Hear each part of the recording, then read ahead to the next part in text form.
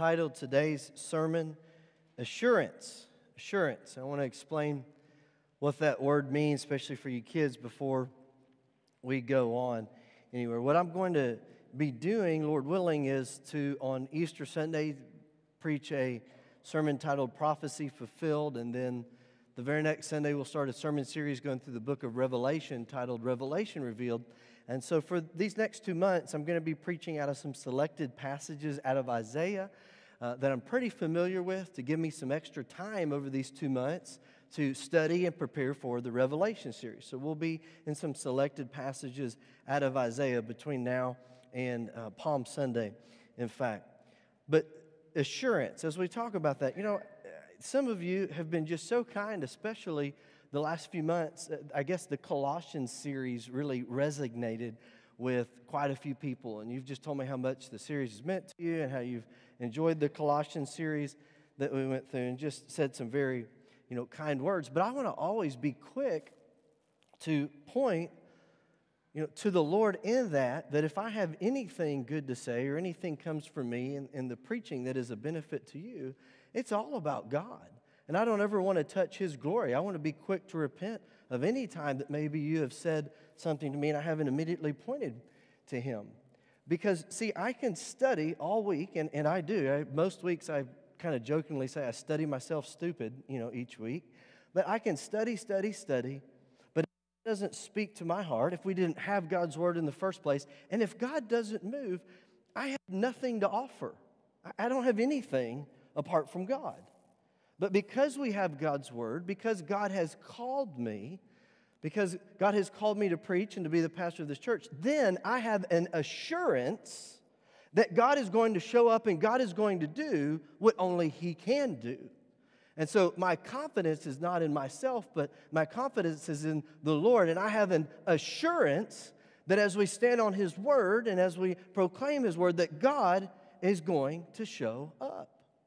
If you've ever been to an airport and you've seen people at a gate waiting to board the flight, and they're sitting there with a ticket in hand, and they seem calm, relaxed, maybe they're watching a movie or listening to something on their phone, then you'll see sometimes other people by the gate, and they're kind of hovering around the ticket counter because they're on standby.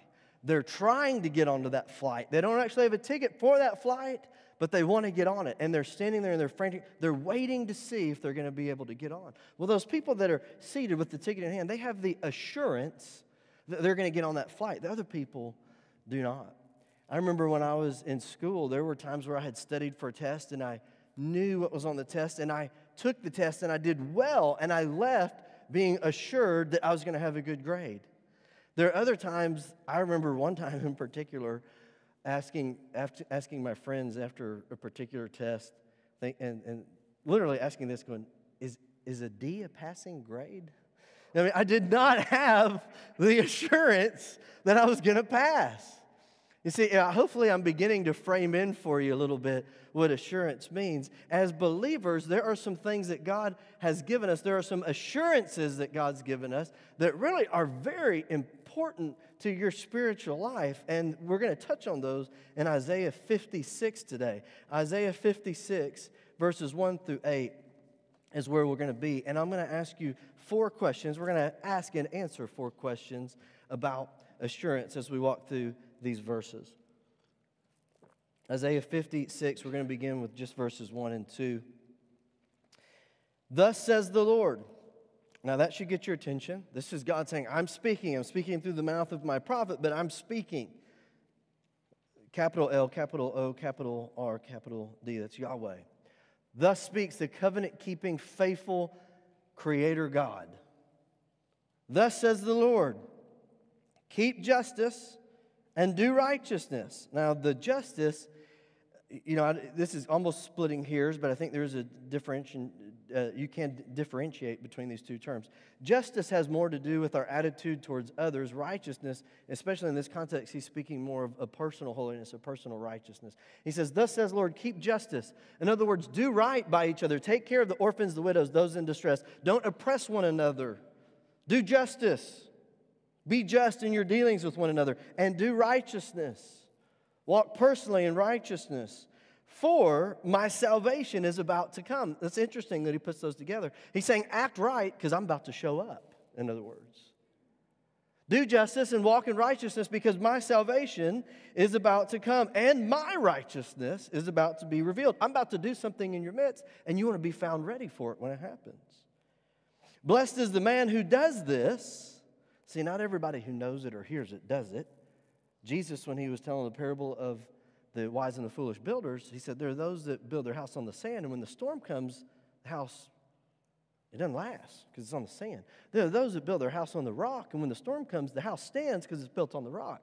And he says those who hear my words, don't miss this, and do it, are like those who build their house on the rock. So Jesus was telling us it's not just enough to hear the word, but you have to do the word. And here in Isaiah, he's saying, look, it's not enough just to know the word, but you need to be doing the word and be found doing the word when I show up. Blessed is the man who does this, and the Son of Man who lays hold on it. You get a hold of it, you keep after it. Who keeps from defiling the Sabbath and keeps his hand from doing evil. Now, why does he bring the Sabbath in here? Well, because going back, especially to the Ten Commandments, the Sabbath was a part of the Big Ten, right? And what's interesting in the Sabbath is when God is giving them the Sabbath regulations, he does not command them to worship on the Sabbath. That's a misconception. Some of y'all just woke up. He commands them to rest. And in resting, they were worshiping because they were an agricultural people. And if you're not out working the field and you're not bringing in food for your family, and you're sitting at home doing nothing, it was an expression of trust in God to provide.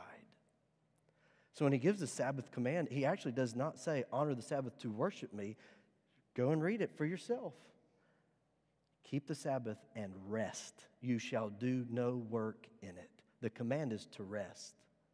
And it was in the rest that they were expressing a trust in God. It was in rest that they were worshiping God. It was in rest that they were saying, you are God, you are good, you are great, you will provide for our need. And as a way of showing that we really trust you, instead of going out and spinning our wheels and working, we're going to obey you and we're going to sit here and we're going to watch you provide. Who keeps from defiling the Sabbath and keeps his hand from doing evil. The first question I want to ask you is this. Do you have an assurance of the day of the Lord? Remember, we explained assurance. Do you have an assurance? Do you have a hope set upon the fact that God's going to show up? Now, it does not say day of the Lord in this passage, but it uses day of the Lord terminology. My salvation is about to show up. My righteousness is about to be revealed. That's a day of the Lord. That's when God shows up.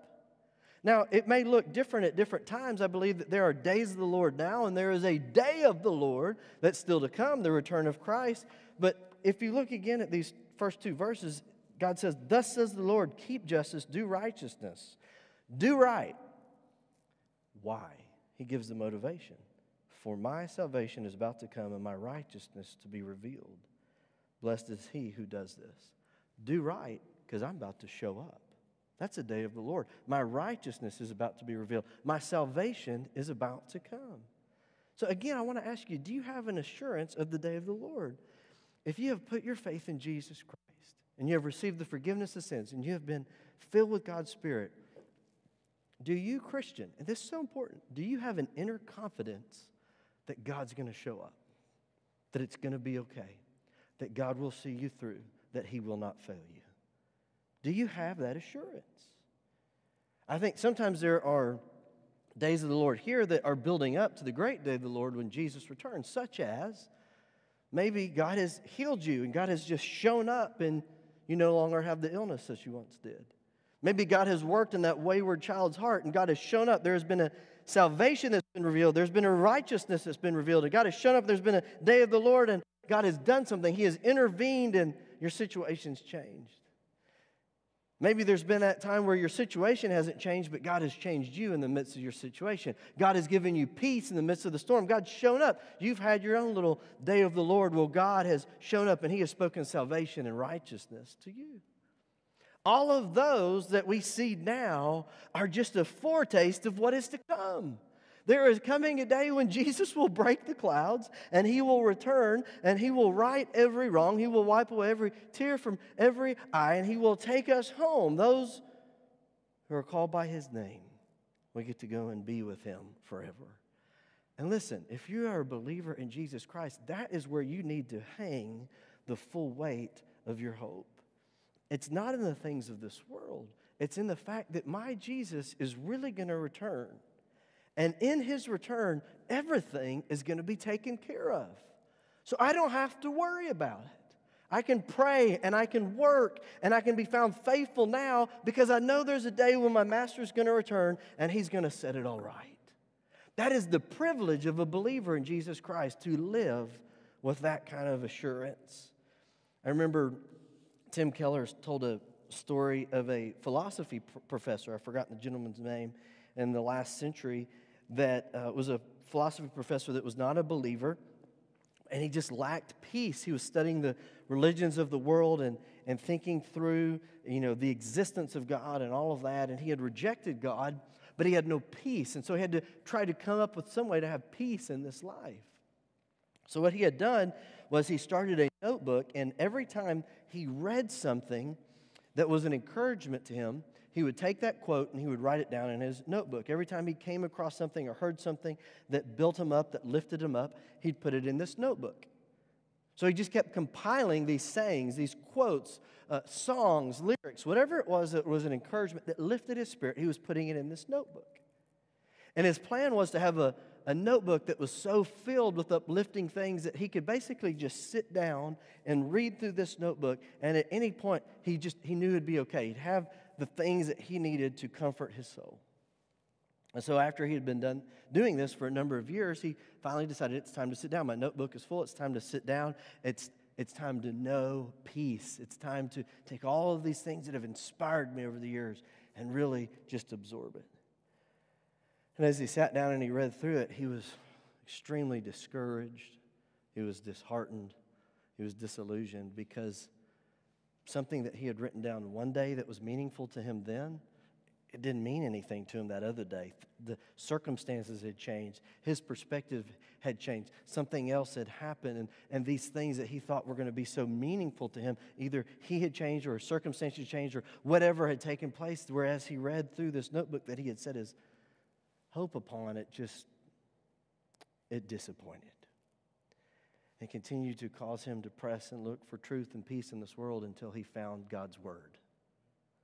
And as he read God's Word, he eventually put his faith in Christ, and he had the assurance that only a child of God has, that as a child of God, we have a King who not only holds us in his hands now, but he is going to return one day, and he is going to make it all right.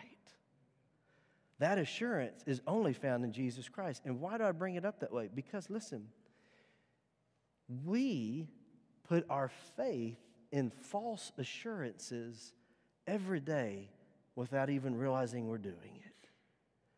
Anytime that you are trusting something else other than God to satisfy your soul, you've just worshiped an idol. When your heart is just not right and you're not at peace and something is not right, and instead you go and you're, emotional eating to cope with it, you've not known the assurance of a child of God. When something's not right and you find yourself just buying and shopping online and trying to accumulate things that are going to make you feel good, you've neglected the assurance that you have as a child of God, and you're trying to allow the things of this world to fill the void that only God can. When maybe you're feeling insecure and rejected, and you go to people and you're gossiping and running down others, and you're trying to get others to pat you on the back and make you feel better about yourself, you've set aside the assurance that only God can give for the things of this world. You see, there is an assurance that we have in Jesus Christ, and he fulfills and he speaks peace to the turbulent waters of the human heart. And only Jesus can cure the heart. And only he can do it like none other. You see, we go to all of these lesser things and they simply don't satisfy. They're empty wells that we have to keep drawing from over and over again. But I want to ask you, do you have the assurance of the day of the Lord? Do you know that Jesus is going to return, and in that day he's going to make it right? And do you allow that to set your soul at peace? Number two, why would you want this assurance? Well, I've already been building into that, and we're going to kind of move faster here now through the rest of these questions. But why would you want this assurance? Well, again, when you look at verses 1 through 2, he says, "Thus says the Lord, keep justice and do righteousness, for my salvation is about to come, and my righteousness is about to be revealed. Blessed is the man who does this." He's saying, look, in light of my salvation that's about to show up, here's how you're to live. Now, we all need motivation, right? I mean, when you're feeling unmotivated, it's hard to get anything done. In your Christian life, if you're feeling lethargic about holiness, if you're feeling lethargic about righteousness, if you're having trouble walking with your God in holiness, look, you need to begin to look afresh and anew at what it means for Jesus to return one day. Then in light of my master's return, here's how I want to be found. Jesus talked about this a lot. Many of his parables have to do with the master returning, and the servants are either ready or they're not. For time's sake, I'm not going to go to 2 Peter, but 2 Peter 3, 10 through 18 deals with this over and over again. In light of the return of Jesus, live this way. In light of the day of the Lord, live this way. In light of the hope that we have in Christ and his return, here's what you have now. But somehow we've just kind of, I don't know. It's like the most underrated part of the gospel. We just forget about the significance of the fact that the one who created this world is going to come back one day and judge it. That's a big deal. It's kind of like this. You know, when you have a wedding day and you mark it on your calendar, how much of your life revolves around getting ready for that day? A lot. A lot of money is spent getting ready for that day. And all the fathers of the bride said amen. A lot of time is put into getting ready for that day and meeting with photographers and going to showers and doing this and doing that. How much goes into getting ready for that day?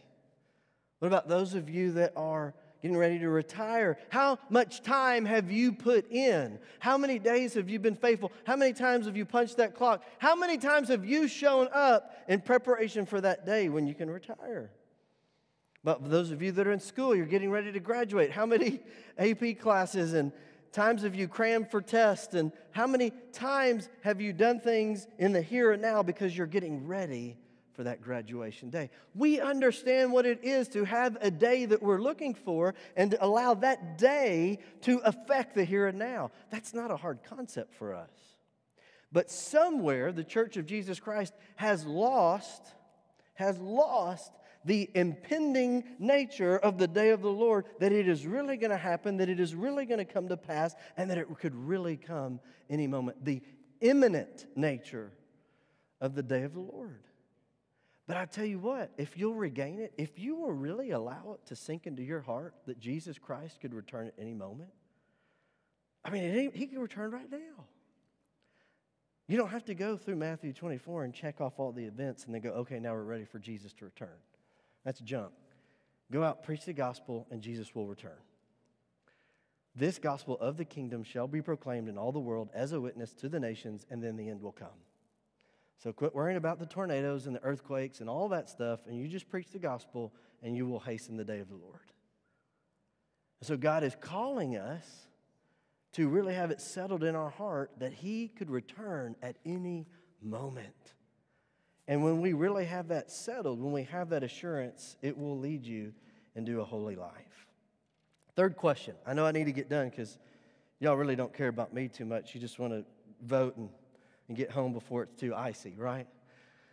So let's keep moving. What are hindrances to this assurance? Now, I know that we have a congregation that loves God's word.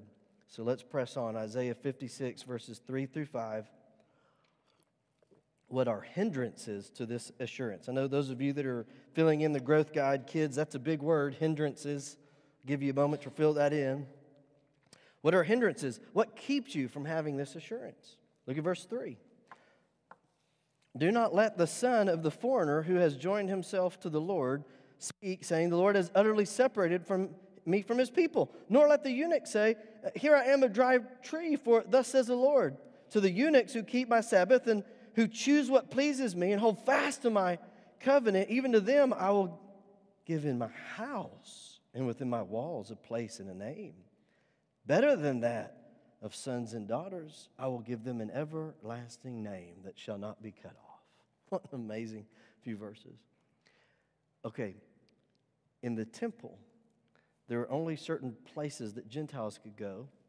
And then if you were a Jew, you could go further in. Then if you were a priest, you could go further in. And then only the high priest could go in a certain place and only one day a year. Also, a eunuch in the Old Testament was not allowed to go into those places. They were considered unclean. But what God is saying here is, he's saying, look, all of these divisions that once existed and those divisions that we make as men, God is saying, I'm about to bypass all of that. And whoever puts their faith in me, they're going to be welcomed into my house, even to the extent that that house, that temple that they couldn't enter before, I'm going to write their name on the walls of it. What God is saying in this passage is don't feel like an outsider. Don't say, hey, I'm a foreigner. Hey, I'm a eunuch. Hey, I have these things going on where I can't draw near to God. God says in verse 4, to the eunuchs who keep my Sabbaths and choose what pleases me and hold fast my covenant, even to them I will give in my house within my walls a place and a name, better than sons or daughters. I will give them an everlasting name that shall not be cut off. What God is saying is, look, draw near to me. Come near to me. Keep my covenant. Believe in me. Hold fast to my Sabbaths. Believe in me, and I will do for you more than you could ever imagine. I will draw you near, and I will write your name where before you couldn't even enter in. So what keeps us from this assurance? I think most often we keep ourselves from this assurance. We allow the guilt and the shame of past sins to keep us from the assurance of a child of God.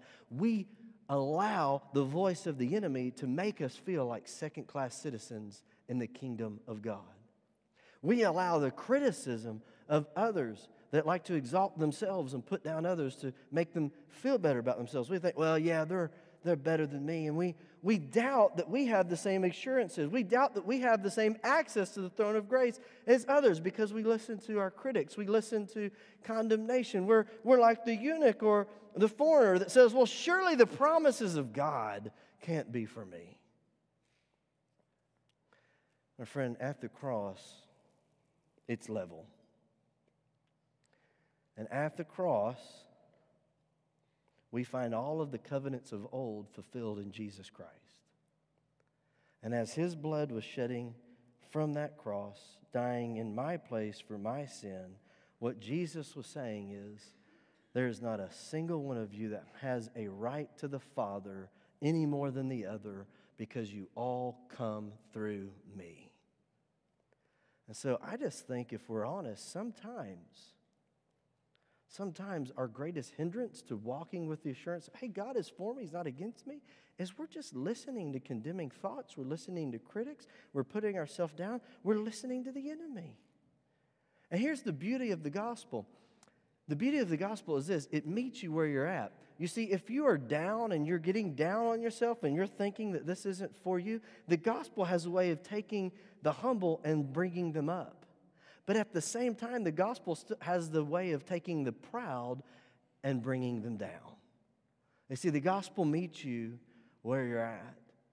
And through Jesus Christ, we have access to the Holy of Holies. And as we stand there in the presence of the Father, there is not one of us that's more worthy than the other because we've all come through the blood of Jesus. Does that make sense? So listen, my encouragement is don't let your own head or your critics keep you from the assurance that you have as a believer in Jesus Christ. And here's the last point. I know I need to wrap it up. Who can have this assurance? Can it really be yours? Can you leave here today? I hope I've explained it well enough. Can you leave here today knowing that God is for me, he is not against me, he's going to take care of it, it's going to be okay? Can you leave here today with that? How can that be true of you? Whatever situation. Now, that's a bold statement to make, isn't it? Because there's a lot of people here, and you have different things going on. You have different health situations going on. You have different things going on within your families. You have different things going on in your work. How could I make such a bold statement like that? Because it's not up to me to fulfill it. It's what God does. God takes care of his children. He says, come to me, all you who labor and are heavy laden, and I will give you rest. And if Jesus says that, that's what he's going to do. His word says that all things work together for the good of those who love him, who are called according to his purposes. And if that's what God says, then that's what God is going to do. God says, Jesus said, greater is he that is in you than he that is in what? The world. So guess what? The Holy Spirit that's in you is greater than the enemies of this world that you're going to face. So you see, I can make a statement like that because it's what God's word promises. And it's not up to me to keep God's word. It's up to God to keep his word. And he never fails. And so who can have that assurance? Who can have that assurance? Well, let's look at the last three verses and then it'll be done. Also the sons of the foreigner who joined themselves to the Lord to serve him and to love the name of the Lord, to be his servants. Everyone. Did you pick up on that word? Everyone who keeps from defiling the Sabbath and holds fast my covenant. Even them I will bring to my holy mountain and make them joyful in my house of prayer. Their burnt offerings and their sacrifices will be accepted on my altar. For my house shall be called a house of prayer for what? All nations. Who? All nations. The Lord God who gathers the what? The outcast of Israel. Yet I will gather to him others beside those who are gathered to him. So who can have this assurance? Everyone who calls upon the name of the Lord.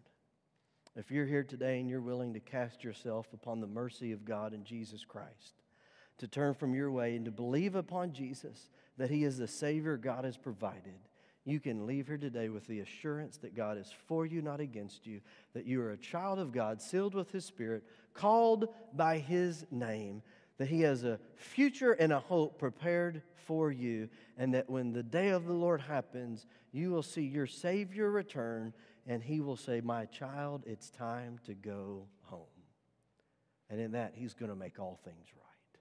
You can literally leave here today with that assurance. But to reject that, to reject the Savior, to reject Jesus means that you're still standing in your own righteousness, which before God is filthy rags. Which when Jesus returns, if all that you have is what you can offer, the words that you will hear is, depart from me, for I never knew you.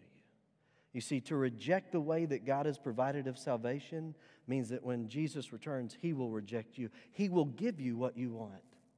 After you have spent a life of rejecting him, he'll say, fine, you get what you want. Be forever separated from my presence. But it doesn't have to be that way. Today, as the Lord is calling, today, as you hear his voice, respond to him today by faith. Say, Lord Jesus, I believe that you have died for me in my place for my sins, and I want to turn to you, acknowledging you as the way that I can be forgiven, that I can have the assurance that I am a child of God, that you are for me, not against me, and that you are going to make it all right. I can rest my hope in you. I want to close with just this story. I come from a musical family, so I get all these books on music and hymns and stuff like that. This was actually one from my grandparents about different hymns, and this is about the hymn Blessed Assurance. Fanny Crosby wrote more than 8,000 hymns and used more than 200 pen names. Under contract to a music publisher, she wrote 3 new hymns each week, much of her adult life. That's crazy. The fact that she was blind didn't diminish her productivity. She would formulate an entire song in her mind and then dictate it to a friend or secretary. Phoebe Palmer Knapp, wife of the founder of the Metropolitan Life Insurance Company, composed a tune in 1873 and brought it to Crosby in Brooklyn. Play it for me again, Crosby asked. Knapp did and then asked, what does this tune say? She turned to see Crosby kneeling in prayer. Knapp played it a second time and then a third. The blind woman, Crosby, responded, that says, blessed assurance, Jesus is mine. Oh, what a foretaste of glory divine. I'm going to go on. Heir of salvation, purchased of God, born of His Spirit, washed of His blood. This is my story. This is my song. Praising my Savior all the day long. This is my story. This is my song. Praising my Savior all the day long. Perfect submission, perfect delight. Visions of rapture now burst on my sight. Angels descending, bringing from above. Echoes of mercy, whispers of love. Perfect submission, all is at rest. I, in my Savior, am happy and blessed. Watching and waiting. Looking above. Filled with His goodness, lost in His love. Is that your story today? Can you say, I have the assurance of the Lord Jesus Christ, that I am His, that He is mine, and I am working for my Master, looking for that day when He will return. I'm going to bring us to a time of prayer to close out this part of our service, and I just want to invite you in one simple thing. If you're here and you've never put your faith in Christ, if God is drawing, it is no mistake that you're here today. It is time for you to turn from yourself and to put your faith in Christ, to receive the forgiveness of sins, the gift of His Spirit, to be saved. It's a work that God does as you call out by faith. Also, if you're a believer, aren't you glad that we have that assurance in Jesus Christ? And I really want to challenge you. Look, don't get lost in all the signs and the wonders and trying to predict the date and all that garbage. But set your heart upon the fact that Jesus is going to return. And I promise you, it'll change you. If you live with an expectation that my Master could return at any moment, it'll change you. It absolutely will. I'm going to close my eyes and bow my head as a way of focusing in on the Lord. I want to invite you to do the same. Just pray with me. And if you're here today and you've never put your faith in Christ for forgiveness of sins, to become a child of God, just tell God what's in your heart. A specific prayer doesn't save you. It's by faith that we're saved. But you express that faith in prayer. You call out to Him in prayer. Tell God what's in your heart. He'll hear you. Tell Him something like this. Dear God, I confess my sins to You. I am a sinner in need of a Savior. I believe You sent Jesus to die for my sins and in my place, to rise again from the grave, and that He is going to return one day to take me home. So I ask You, Heavenly Father, today, because of Jesus, please forgive me of my sins. Make me Your child and give me that assurance today. I place my faith in You. I place the full weight of my life in Your hands. Thank You for hearing my prayer. Thank You for saving my soul. As we continue to pray, I just want to ask today, I just felt led to ask, because I would like to try to follow up with people as I can, but is anybody here today that you know that you just prayed that prayer, you just did business with God for the first time today, you just called out for the first time, said, it's time for me to get right with God today. I need to become a child of God today. If for the first time you prayed that prayer, would you just maybe slip a hand up just enough where I could see you, where you're at? If you just today, for the first time, called out to the Lord Jesus Christ. Amen. As we continue to pray, Lord Jesus, we thank You for the assurance we have as Your children that You are good, You are great, and You are greatly to be praised. It's in Jesus' name we pray. Amen.